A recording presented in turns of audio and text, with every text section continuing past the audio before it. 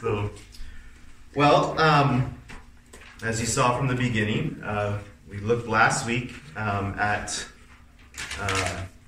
week was the beginning of Advent, and we looked last week at the theme of hope.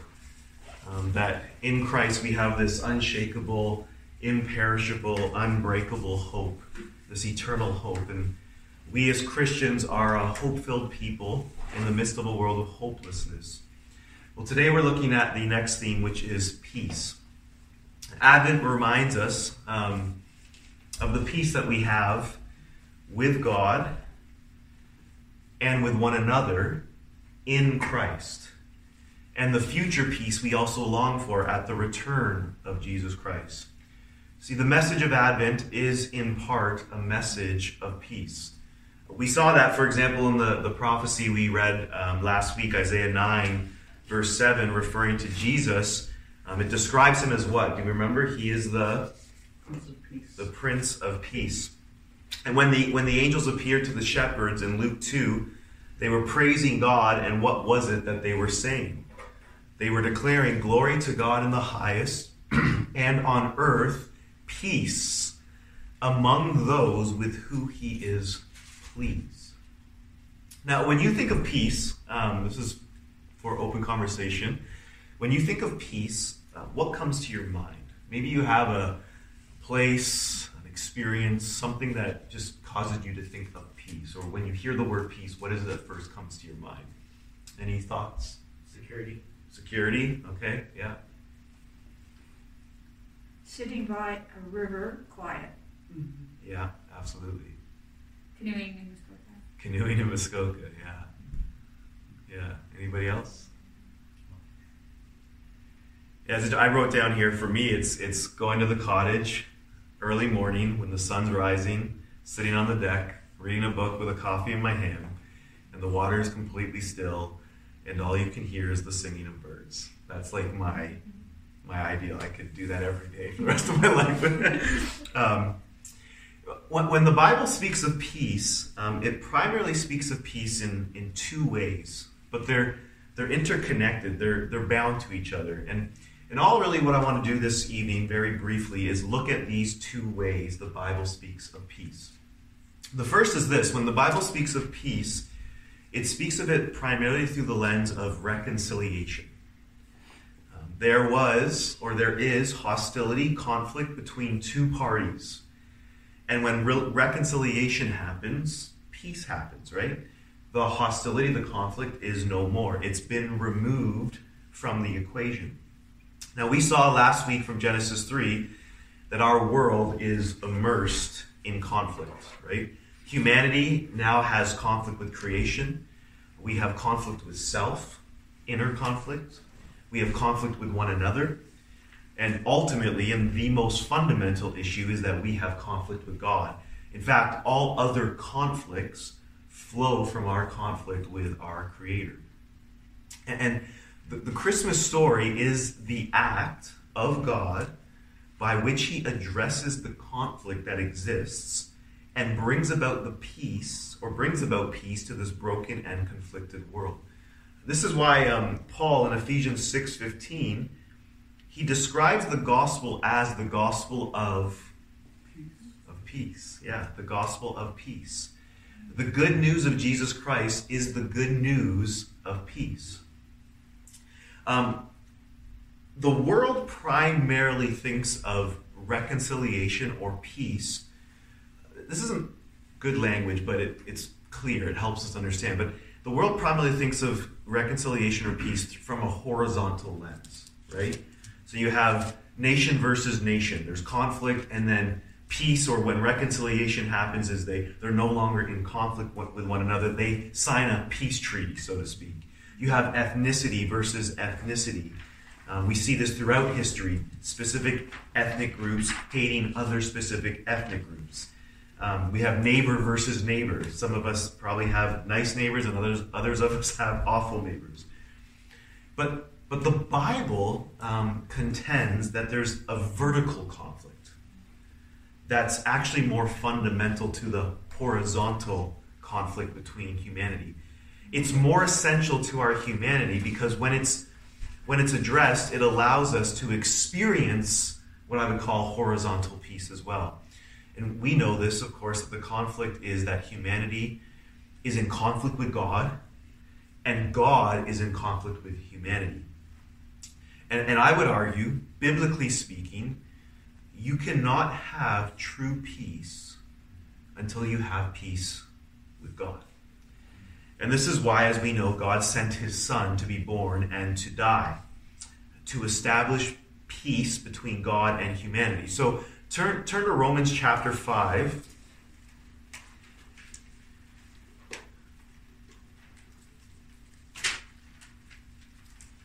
Romans chapter 5, and the context, or just before Romans 5, in Romans 4, Paul is basically making his case for why no one is justified by the works of the law, but is justified by faith alone in Christ Jesus.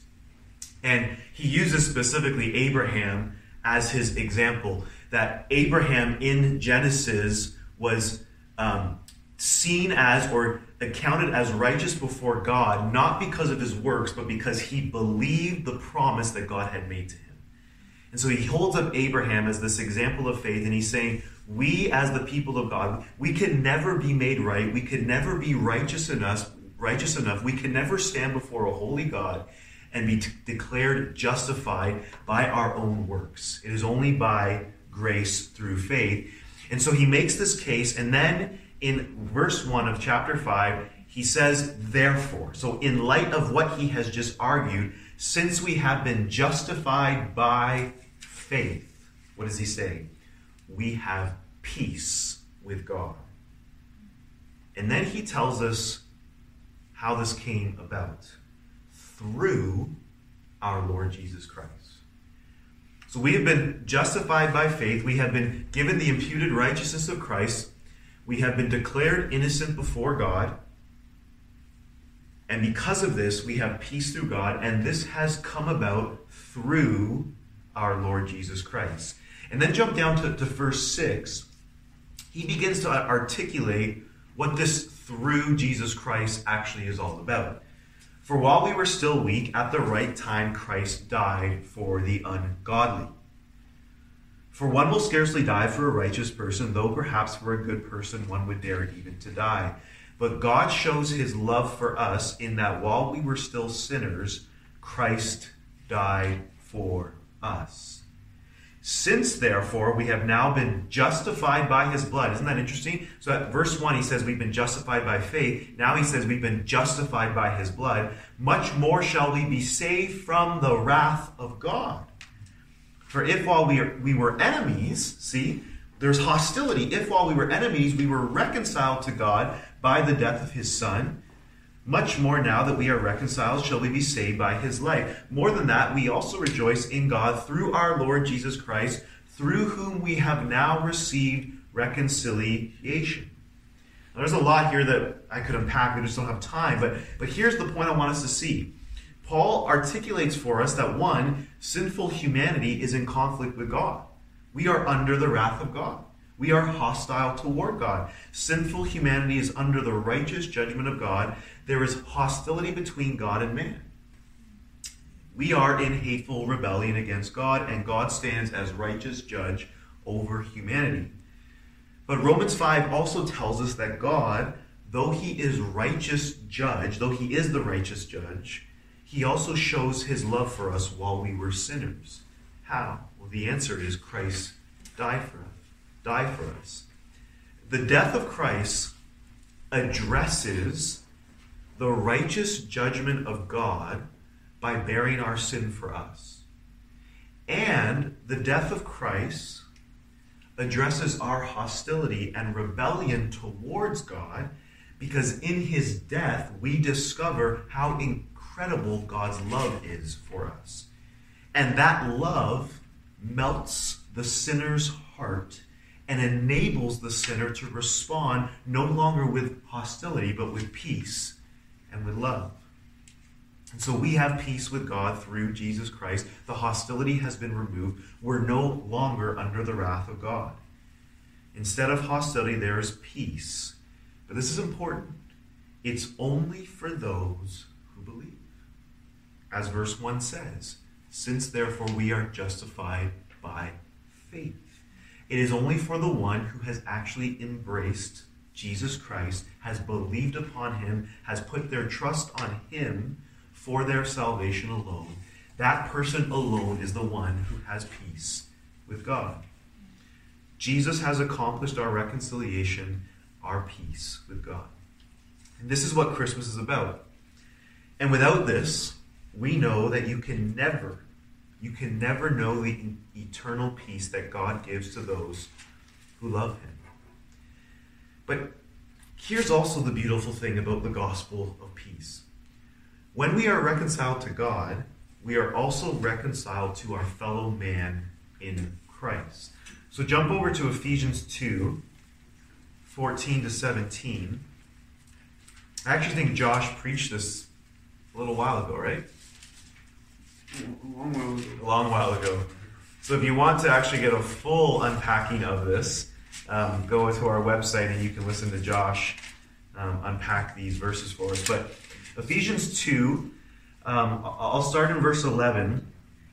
But basically, Paul is making this, he's arguing how God has brought the Gentiles into this incredible, really the fruit of the gospel, that he has brought the Gentiles into union with those of the Jews. And he's shown how through Christ, through the gospel, he has basically destroyed the hostility between these two groups. So let me start in verse 11.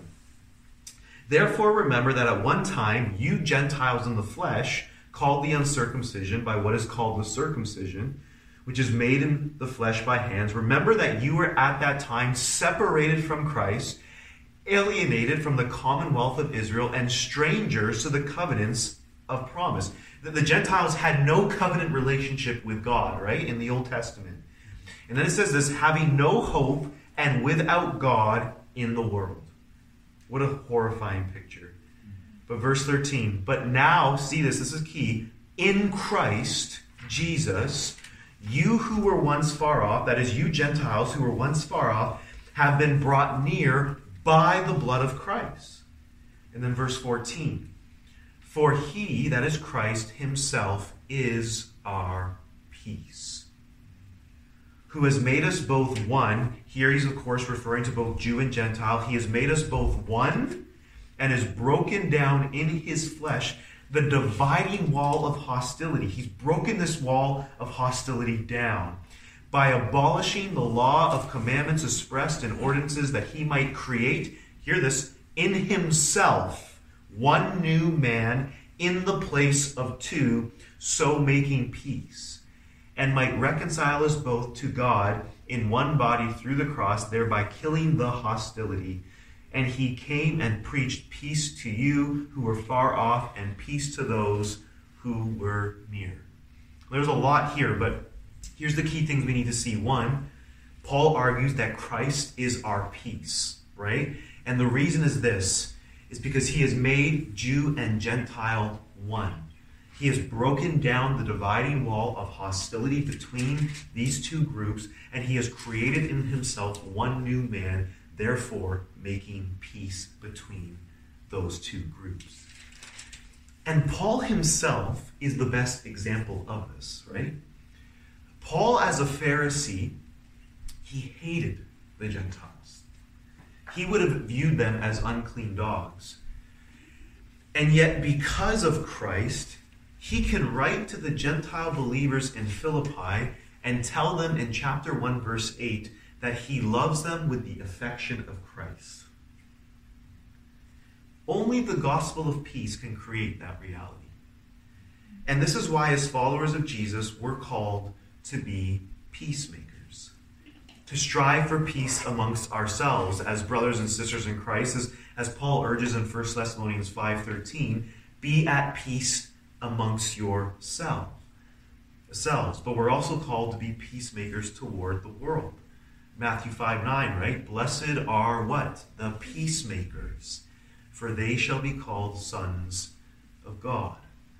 And I think during this season, during this time, during what's going on in our society, we as Christians need to think more about what it means to be peacemakers than people who create conflict. So the Bible describes, one, peace as reconciliation. There's this hostility that's removed and peace is made. But there's also another way the Bible speaks of peace, and that is the idea of shalom, the idea of wholeness, right? Number 6, the blessing that I give, the Lord lift up his countenance upon you and give you peace, shalom. These two ideas, reconciliation and shalom, they're deeply interconnected, right? And the reason is because you can only experience wholeness, shalom, if reconciliation has come about. Think about it this way. Let's take, for example, a husband and a wife who have an awful marriage. There's rage, there's anger, there's conflict, there's hostility, there's pain, there's bitterness, there's unforgiveness. What happens when this couple truly reconciles? Well, hostility is removed and it's replaced with peace. And when peace blossoms, it allows for shalom to enter into the marriage and that home. Wholeness is restored because when the flower of peace blossoms, it allows for all other kinds of flowers to blossom, like joy and kindness and love and laughter and compassion and forgiveness. This is why the peace of reconciliation and the peace of shalom are intertwined. When you have reconciliation, you now have the environment for shalom to take place, really for peace to run wild, in a sense. And so reconciliation is necessary in order for shalom to be established. And Jesus has established reconciliation between God and man, peace between God and man, but we also know he is going to establish shalom at his second coming. And Isaiah 9:7 alludes to this, right? Where it says, of the increase of his government and of peace, there will be no end. Brokenness, fallenness, corruption, conflict will be no more. Shalom will reign. Genesis 1 and 2 captures a world of shalom. Revelation 21 and 2 captures a world of shalom, a world of wholeness. But we are still waiting for that day. But if we're thoughtful, we can experience foretastes of it now. There are certain things we experience now that I think actually give us a foretaste of that shalom. For example, like the cottage, right? When you go to a cottage or you go to that specific place, you're sitting by a river, we'll often say things like, it's so peaceful. There seems to be a harmony, a wholeness that is taking place. Everything seems to be fitting together in that moment. And so we are actually experiencing some foretaste of that incredible shalom to come. And I would argue that there is both an external peace and an internal peace. For example, when you're sitting by the riverside, there's this external peace happening outside of you. But there's also this internal peace happening within you as you are participating in the external peace. Christ, for example, he is establishing shalom in the world at the end of days. That is an external peace. It's something outside of you and I. But God also gives us an internal peace that is ours even when we go through turbulent waters. A peace within the soul, a wholeness, a calmness, a harmony that resides within even through the storms of life.